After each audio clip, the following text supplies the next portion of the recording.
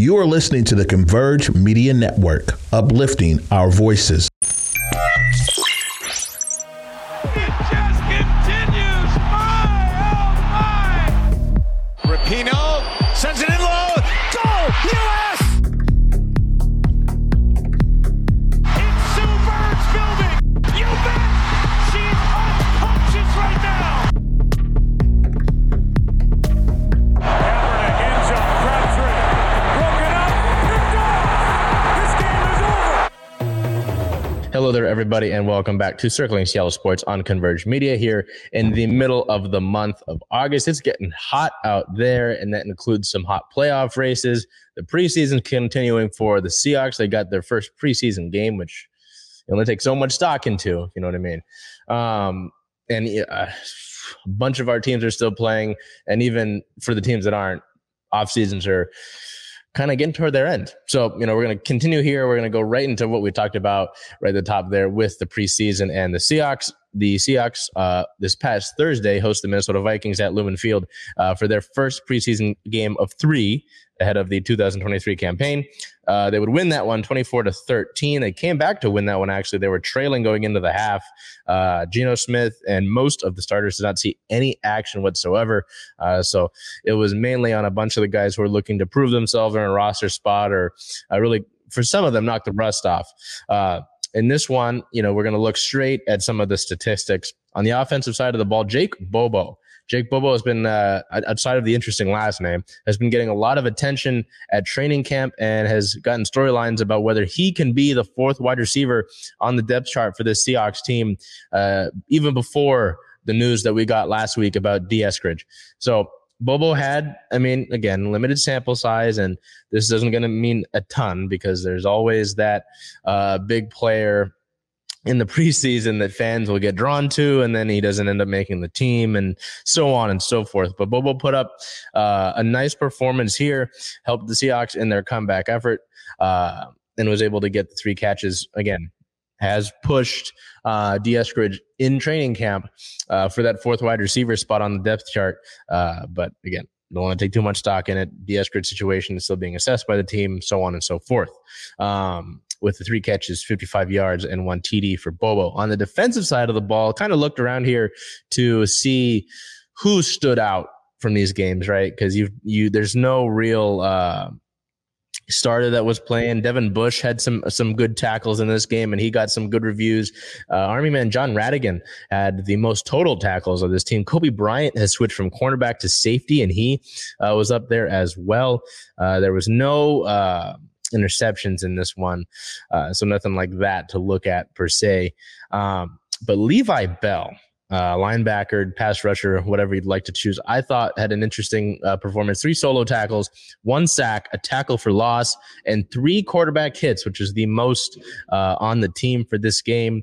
So nice performance by Levi Bell. Again, these are the games where guys like Bell, like Bobo can go out and make that sort of effort to get themselves a roster spot, really, and go out there, prove themselves, maybe it's depth, bottom of the depth chart, or practice squad, the word I'm looking for, practice squad for these guys. And maybe they end up making an impact. You look at a guy like Doug Baldwin. Doug Baldwin was an undrafted free agent. He had to work his way on, started with special teams, so stuff like that is where players can make an impact. We look at more of these stats here. Jackson Smith and Jigbo is a guy to kind of keep an eye on, and it was someone I was looking to see more from. Had 3 catches here in this game for 25 yards, so not bad, again, and still playing with some of the backup quarterbacks. Backup quarterbacks. Drew Lock was the guy who started this game for Seattle. 2 touchdowns on the game and an interception. He did get sacked once. The tough part with Drew Lock is there was a lot of excitement about this performance, and he did some good things. But through, I believe it's 5 games that he's played with Seattle, all in total, including preseason. It might just be 5 preseason games. Drew Lock has 5 touchdowns and 5 turnovers. So you want to take care of the football. That's Pete Carroll's big thing. But he's still a serviceable backup, and that's all you really need him to be. Holton Ahlers had an interesting game. He only threw 4 passes. He completed all 4 of them for 43 yards and a touchdown. But he was the team's second leading rusher in this game behind Brian Kobach out of Toledo. Ellers had 6 carries for 26 yards and a long of 22. So interesting there. Zach Charbonnet, he only got 4 carries for 14 yards, but was getting some good reviews there. Physical bruising back that had been talked about in this offseason when he was drafted. So that was something to keep an eye on. It was a little bit scary in this ballgame as we move over from the game discussion itself and kind of talk about injuries and team-related things. During that game, Cade Johnson, a wide receiver, in his second year with the team, was transported to Harborview Medical Center to be evaluated for head and neck injuries, but he was in stable condition. He was released from the hospital the following day, but is in concussion protocol. So good to hear that the hospital stay was more of a precautionary measure than anything else. We look at team-related news and roster, of course. Again, I talked about it last week with training camp coming around. It's going to be roster moves, guys up and down, the same names here and there. On the 8th, the team signed defensive end Jordan Ferguson and waived cornerback Andrew Whitaker with an injury designation. On the 9th, the team signed nose tackle Anthony Montalva and waived outside linebacker Josh Ononogju. There was the news about Cade Johnson, of course, that I mentioned. And then on August 12th, the team signed wide receiver Rashawn Henry, who you can see pictured on your screen, and waived nose tackle Robert Cooper. That is about it for the Seahawks. Again, it was very interesting. We talked about it. I want to say it was last year, but it might have been 2 years ago. I think it was 2 years ago, where the team had Kason Williams of the University of Washington really burst out in the preseason, have great games, and then he was a part of roster cuts, and people, there was not happy reactions when it came to him getting released. So, yeah, so on and so forth. Again, it'll be interesting if Jake Bobo is able to continue this performance, again, from training camp into the games. And he's got his second chance to do so when the Seahawks host their second and last hosting preseason game. They'll go on the road for their third one, August 19th at home at Lumen Field versus the Dallas Cowboys. That is a 7 o'clock Pacific time start. Again, it'll be interesting not only to see the performances of guys who have been standouts in training camp. We probably won't see much of the starters at all, maybe a drive or so, but I imagine Pete Carroll and the Seahawks, especially with the 3 preseason games as opposed to the 4, will be getting in a lot of the guys that they want to get looks at, the backups, the reserves, guys that are not at the top of the depth chart. So head over now to the Seattle Mariners. Now, the past series in particular across this 5-game homestand got a lot of interesting reactions after it ended. So we'll get to that. But it did start positively, as you'll see here with the broom. The Mariners completed a 2-game sweep of the San Diego Padres.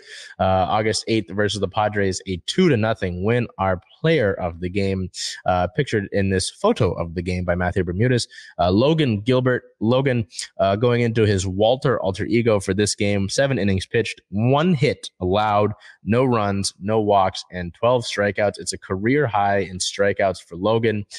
Just an all-around strong effort. It was a not so successful game on the offensive side of the ball for the Mariners, but again, this is something that you kind of come to expect with this team. And the Padres do have some quality pitching on their staff as well, so it's not like this was too much of a disappointment. Obviously, again, you'd like to go out and do well on offense, considering how poor this team has done in general. But all in all, again, not too shabby. Could have been worse. Logan Gilbert in that game became the first right-handed pitcher to strike out Juan Soto 3 times in a game. Juan Soto did have a golden sombrero in that game. If you don't know, golden sombrero is 4 strikeouts by a singular player across the stretch of one game. And then I'm trying to find another piece of history there for Logan Gilbert, because Logan was rock solid in this game. I will go back here. It was his 13th quality start of the season. It's the 7th time in franchise history a starter had an outing with 7 innings plus, no runs, 1 or fewer hits, and 10 strikeouts, being the last to do so, Vinaldinho, in 2015. I'm trying to find, there was one about Felix. Shoot. See if I can find it here. Yes. All right, here it is. It was that outing was only the second performance in team history of 10 plus strikeouts, no walks, with one or fewer hits allowed. Only 2 times that's been done. The other one to do it, Felix Hernandez, who the Mariners were honoring that weekend. So we'll get to that weekend in a second. August 9th versus the Padres to complete the sweep, a 6-1 win. Some more offense there. Player of the game, catcher Cal Raleigh. Cal, 2 hits, 1 run, and 2 RBIs. Cal hit a 2-run homer late to help the Mariners kickstart a big insurance blast of runs in the late innings. Our photo of the game here by Liz Walter captures Julio Rodriguez going around the bases. Julio being scored by Cal on the 2-run homer, showing some excitement there. So it was fun in that one to see the expression.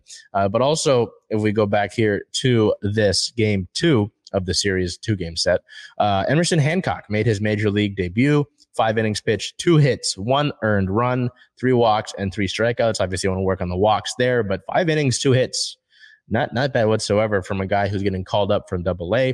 That makes it the 3rd pitching prospect that the Mariners have called up this season in terms of the starting rotation, behind Bryce Miller, Brian Wu, and now Emerson. So strong performance there overall in that 2-game set against the Padres, both standing at the pitching standpoint. You know, game 1, you would like to score more than 2 runs. But, you know, Logan Gilbert, Emerson Hancock, and then the bullpen as well were big. The 3 big stars for the Padres in Manny Machado, Fernando Tatis Jr., and Juan Soto, and you could include Xander Bogaerts, but it's not as fun, went 0 for 22, I believe it was, in that game. And Soto had 4 strikeouts in that game. So, across those 2 games. So, yeah, that was nice to take care of business. The Mariners take the Vetter Cup this year. They had a day off on Thursday before they welcomed the best team in the American League, the Baltimore Orioles, to town.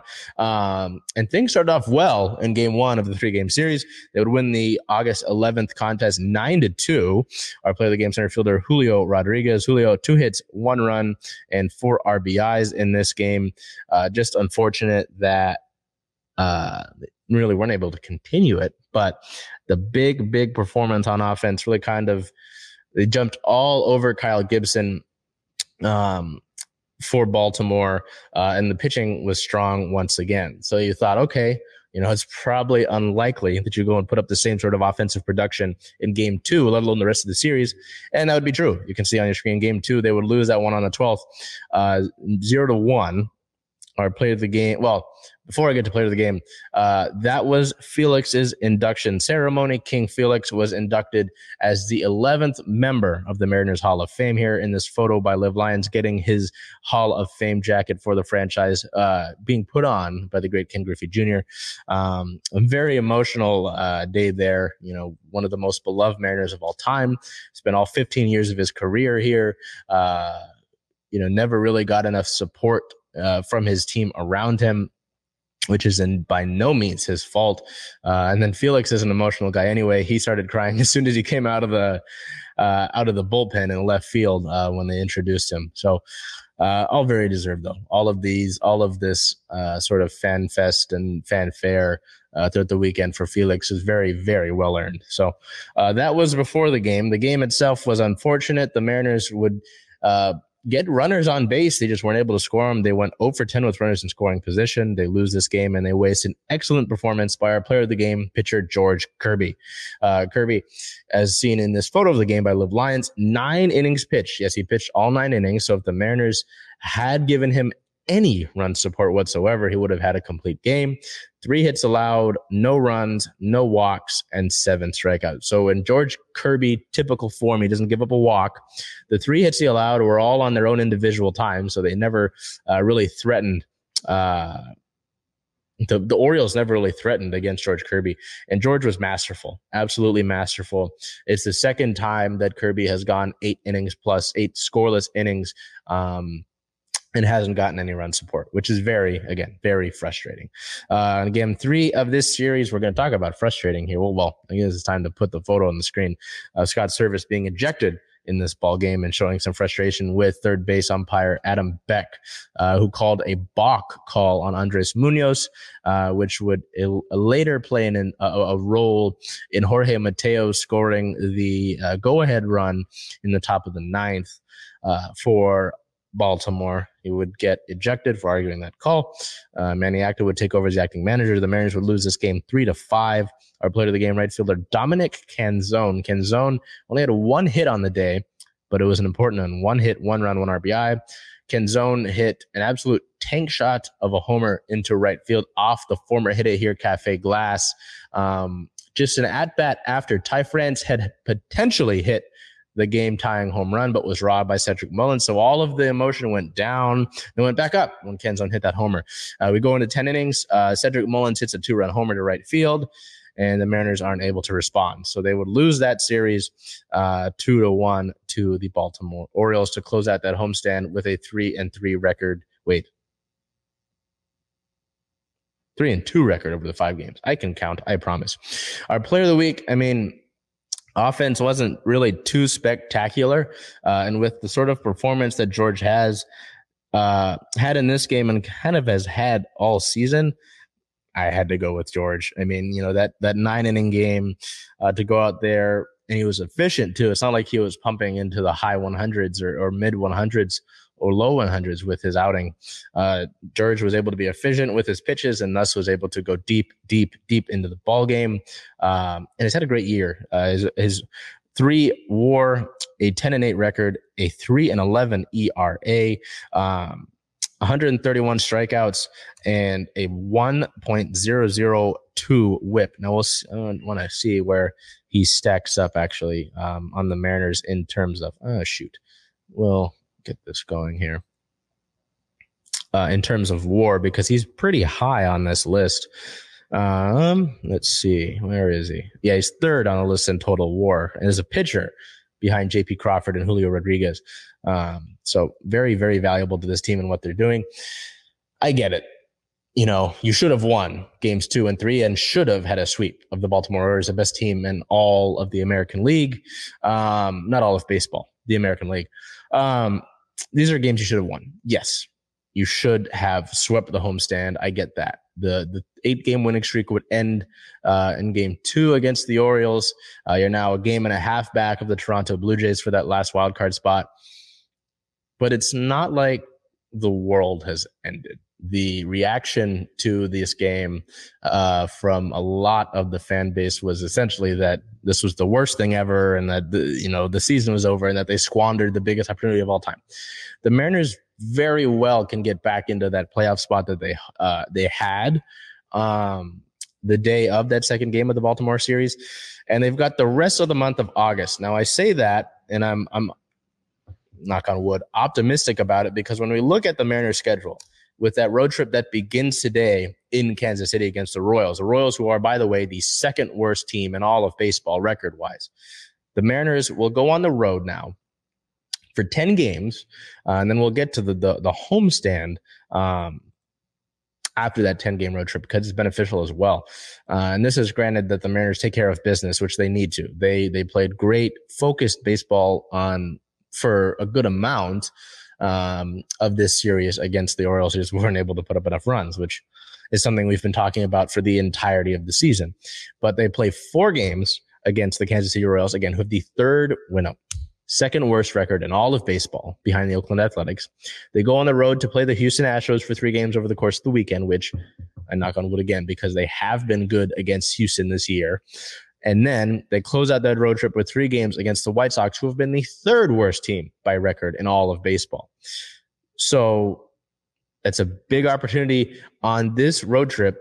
Arguably, over the course of the road trip, over the course of the 10 games, you should win 7 of those games, right?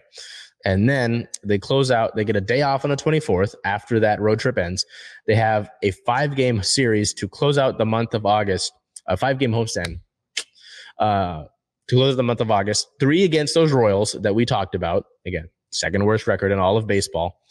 And then they host the Oakland Athletics for 3 games, and they're the worst record in all of baseball. So you're playing the 3 worst teams record-wise in all of baseball from today to the 30th of August. It's 5, 10, 15 games over the 16 days that you can insert yourself back into the playoff picture and, hold yourself there as opposed to just being a half game in. So I really don't think it's that, big dramatic problem that a lot of people are making it. Mariners Twitter is its own issue. I'm not going to call it X. It does suck. Well, we'll have to get to the injury news first before we reveal anything else. You're missing a player that you're going to need throughout that Houston series for sure. But, it's the offense as a whole needs to step up. Over the course of that 8-game winning streak, you'll see that all of that was the players that have been here already. And what have I talked about the entire season so far is that this team, if they're going to make a push, if they're going to do anything successful this season, it's going to be internal. It's going to be the guys that they already have here flipping the switch. And that's what we've seen to a large extent. Julio's picked things up. Eugenio's picked things up. Cal Raleigh's been hitting the ball well, So it's got to be internal, and it has been. But, with the last 2 losses, you don't want to let those compound and then struggle for the receivers. Since July 1st began, you've been solid, really solid offensively. You need to continue that, especially over the fortunate stretch that you're going to have to close out the month of August. So we get into injury-related news here. On the 8th, the team placed right-handed pitcher Brian Wu on the 15-day injured list with right forearm inflammation.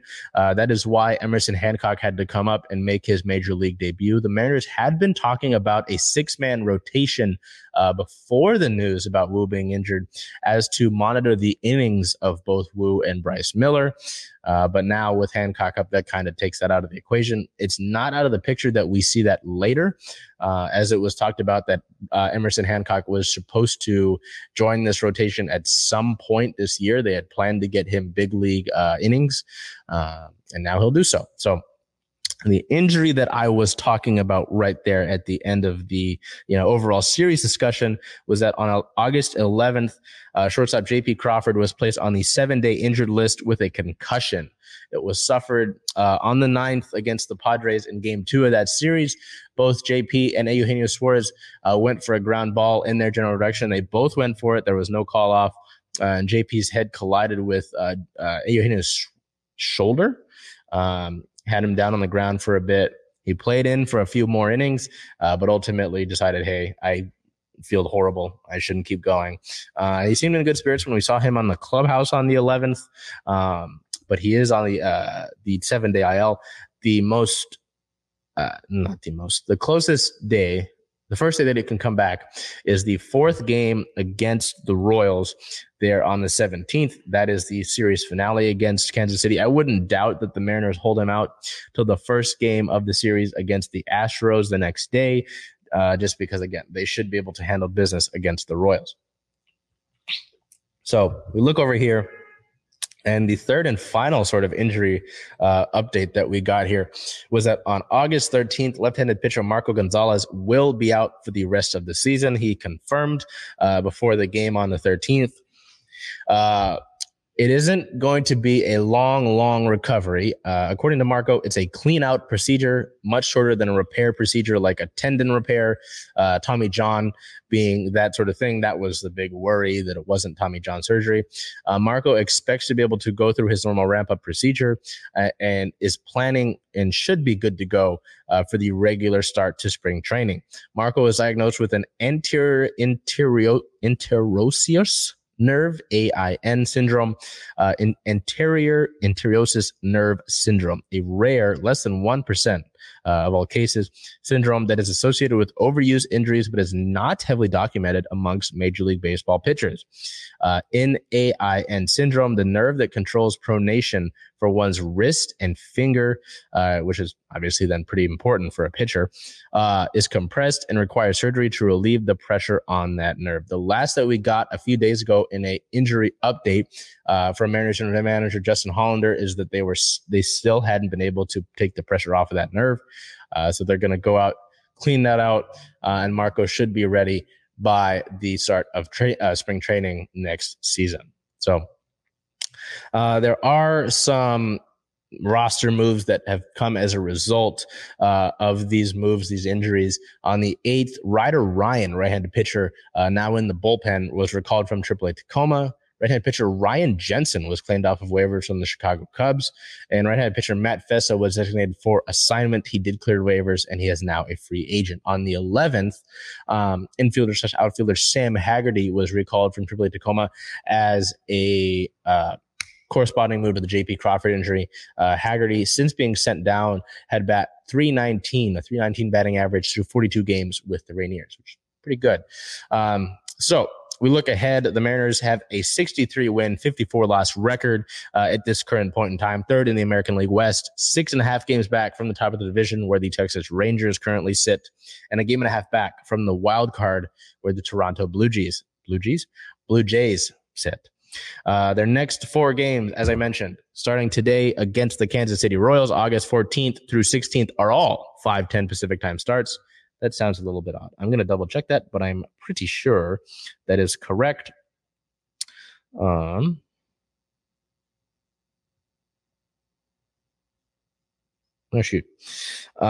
Yes, all 3 of those games are 5:10 starts, and then the series finale on the 17th is an 11:10 a.m. start.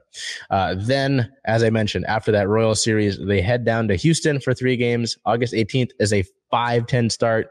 August 19th is a 4:10 start, and then August 20th is a 10:05 a.m. start on Sunday to close out that 3-game series against the Houston Astros. So the Mariners, again, have a very, very fortunate sort of schedule to work through.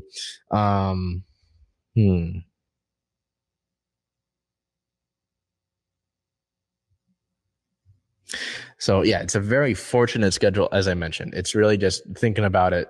They have to execute. The offense has to be able to get on base and then drive in the traffic that they've been able to cause, because the pitching has been excellent all season long.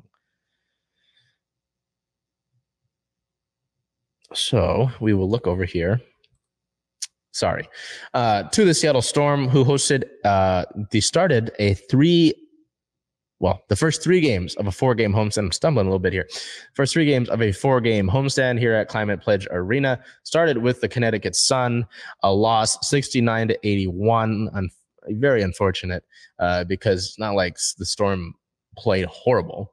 They started off well, and then things kind of fell apart after a big second quarter for the Sun. You'll see our photo of the game here by Chris Liu. Our play of the game in this August 8th loss, center Ezi Magbagor. Ezi, 10 points, 6 rebounds, 4 assists, and 2 blocks. So a tough one there to begin the homestand snaps. There was no winning streak because the Storm had gone down to Phoenix and beat the Mercury before this home game started, so they weren't able to make it 2 in a row. August 10th, though, the Storm would get back into the win column, beating the Atlanta Dream with a fiery comeback. It was a physical game throughout the first 3 quarters, lots of fouls. Seattle had really shot the ball poorly, and Atlanta hadn't shot the ball much better. But a big comeback in the fourth quarter, including 7 minutes of holding Atlanta scoreless, meant that the Storm were able to get back in this game, and they win it by a point. Our play of the game, once again, Ezi Magbagor, 17 points, 11 rebounds, 2 assists, 1 steal, and 2 blocks. And just because she's our player of the game doesn't mean that someone else didn't have a great game. As you can see here in this photo by Matthew Bermudez, Jewel Lloyd had a nice and important impact down the stretch for this Storm team, including a big 3-pointer and 1, as you can see in this photo here, and then a driving layup and 1 to wait. Yes. No. Well, at least the driving layup gave the Storm their first lead of the game. So that was the first win. The second win in a row for the Storm was against those Phoenix Mercury that they played a few games ago on WNBA rivalry night. Our Storm would come out victorious 81-71. A nice first half for the Storm in this one. A little bit of a lull in the third quarter, which we have unfortunately seen throughout the course of the season. But they were able to pick things up, turn them around, and close this game out in the fourth quarter. Our play of the game guard, Jewel Lloyd. Jewel, 24 points, 5 rebounds, and 2 assists. And our photo of the game here by Liz Walter. Ezi, another great game. It was her birthday that day. She turned 24 years old. I must have 24 points. Not correct. All this talk about Ezi. She is our player of the week. as he, over the course of the past 3 games, 14.6 points per game, 8 rebounds per game, 2 assists per game, 1 steal, and 2.3 blocks per game on the past week of games, 3 games set to begin a 4-game homestand. So it's very interesting to see that the Storm team has won 5 of their last 7. Their second half has been good. If we measured just the second half, they'd be in a playoff spot, but it's not how that works. They're doing all this. We'll get to these 2 pieces of news, and you already saw a little bit of it, but they're doing this without some key players that, played significant roles throughout the first half. Well, one of them played a significant role through the first half of the season. The other had just been finding her stride. And what you're seeing here, it's very good to see the development of some of these young players, what we talked about at the beginning of the season. And through the course of the season, Jordan Horson is back in the starting lineup. Jaden Melbourne's getting important minutes and has been entrusted with those down the stretch. So that's important for this team. Dulcie has been starting for a while now. So a lot of that draft class is really factoring in, funny enough, after the Storm really haven't had a rookie on their team the last few years. So it's important to see them make this progress. They're doing better in the paint as of lately. Got to work on the turnovers. That's not been so great. They shot over 50% from the field in that win over the Mercury. So positive building blocks into the next season is what I'm looking for from the Storm throughout the rest of the year. And they're doing that so far. There are going to be moments where they lapse, sure, but it's encouraging to see, and it makes it more fun. So we look here, the injury report versus the Sun was clean, but during that game, in the second quarter, Gabby Williams left the game with a left foot injury. It would be announced the next day that she suffered a left foot fracture and will miss 4 to 6 weeks, effectively ending her season as the Storm close out the regular season on September 10th. So unfortunate to have lost Gabby to injury here. She had dealt with a concussion with her team in France before she joined the Storm this season. So it's not really been a good physical year for Gabby. Sheesh. And it's also unfortunate, too, because she had just been finding her stride on the offensive side of the ball. But she has been around the last 2 games to support her teammates, which is very nice. The injury report versus the Dream and Mercury would be clean outside of Williams. She will be on the injury report for the rest of the year, but it's not like she's going to be able to play. On the 10th of August, the team released point guard Ivana Dojkic, allowing her to begin preparations for her upcoming season of competition in Europe, which is interesting. Dojkic hadn't been getting very many minutes in the weeks prior to this announcement, and it sounded like this was not something that the Storm were aware of, this overseas commitment, and so it opens up a roster spot. It hasn't been filled yet. The Storm haven't decided to fill that out yet. When asked about it, it sounded like they're happy with the group that they currently have, but I wouldn't doubt that Seattle goes out and kicks the tires on a player down the course of the rest of the season. So we're down to the last 9 games of the regular season for the Storm. They sit at a 9-win, 21-loss record, 10th in the league, 5th in the Western Conference. Looking ahead, they close out this 4-game homestand with a battle against the Minnesota Lynx. Minnesota, a team that struggled heavily to begin the season, but has now found themselves much better at this current point in time. I believe they sit in a playoff spot. Their next game, August 18th versus Minnesota, a 7 p.m. Pacific time tip-off that is on ION. And then game 2 of this upcoming week, first game on the road, is also against the Minnesota Lynx on August 20th. That's a 4 o'clock start. That is on NBA TV and Amazon Prime Video if you are in the state of Washington. We're going to move over here. These are almost like non-updates. Nothing going on with our Sounders over the course of the past week. Some players are getting back into training, which is positive, but we won't, have for sure updates until we get closer to match day. Match day for the Sounders next is August 20th versus Atlanta United with a 7:30 p.m. start. That is a 7:30 p.m. start there at Lumen Field. As the Sounders, after getting booted out of the Leagues Cup after a loss to Monterrey, and struggling since the month of May really to find footing in their regular season play. We'll get back to that regular season play when they host Atlanta United. In the same sort of vein, nothing going on with the Kraken, nothing going on with the Reign here, as they have a little bit of a break. Their next matchup, though, is on August 18th when they head out on the road, and they also resume NWSL regular season play August 18th at the Kansas City Current with a 5 p.m. Pacific time start time. The Reign will get back to action.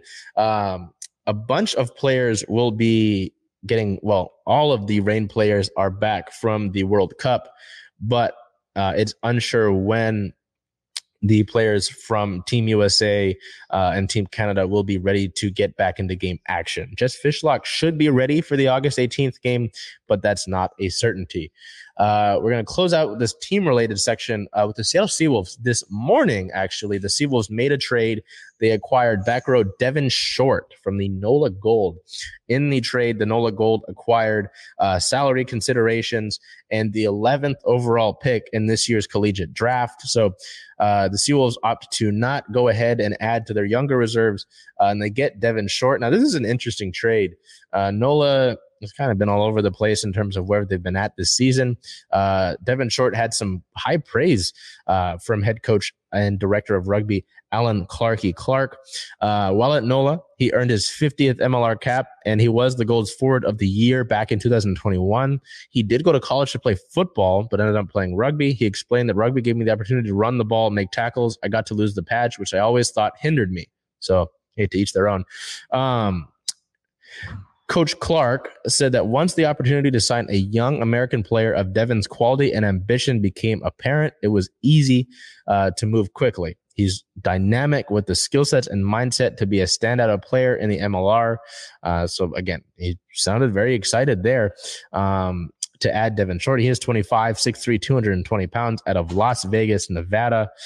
He had participated in the Next Olympic Hopeful project in the U.S. Olympic Training Center and did win that. He was then selected for the USA Falcons South American tour to the Punta del Este Sevens and the Vica del Mar Sevens. While he was training in Chula Vista, Short caught the attention of the San Diego Legion, joining the team back in 2018. He spent 3 seasons there and was traded to NOLA in 2021. So welcome to Seattle, Devin Short. We're going to close things out here with our star of the week. And just because of her consistent performance and how she's really been able to step into her role this season as the secondary scorer and Seattle's second best player, Ezzy Magbegor also celebrated her birthday yesterday, her 24th birthday. She is the 3rd youngest player on this Storm team, and she's been in the league, I think 4 years now, which is somewhat remarkable. So Ezzy, again, we talked about her stats over the course of the past week, has been big for Seattle as Jewel Lloyd, outside of this last game against the Mercury, Jewel Lloyd has kind of struggled to find an efficient shooting form. And Ezzy's one of these leaders now, which is funny because she's been one of the younger players on this team. She had a great start to the year last season before the Storm added Tina Charles and put her into the lineup, kind of stunting that development that she had going on. But now it's been Ezzy's starting job through the course of the year. And she's going to be a big role in this team going forward, whether or not they are able to bring back Jewel Lloyd or not this current offseason. So until we see you next week, we're going to be, late into August. I hope it's going to cool down, but I've been told it's going to be very hot for the next 3 days. So the Seahawks will continue their preseason next week, hosting the Dallas Cowboys here at Lumen Field. The Mariners are going to be on the road. Again, they've got to take care of business. They have a very fortunate end of August that they have to take advantage of. The Storm are going to continue their regular season in the last 9 games of the regular season for them. The Sounders get back to action. The Reign get back to action. We're getting closer and closer to Kraken training camp, so hockey's coming back soon. The Seawolves are in their off season. All in all, take care of yourselves, be well, and do whatever you can to make today a great day.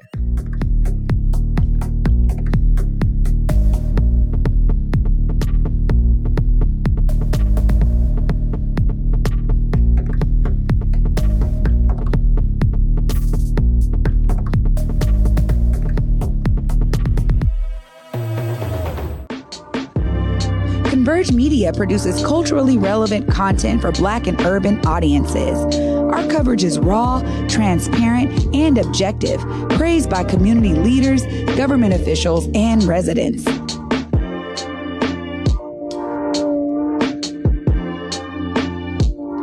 Support Converge Media today via Venmo, Cash App, or PayPal at Converge Media.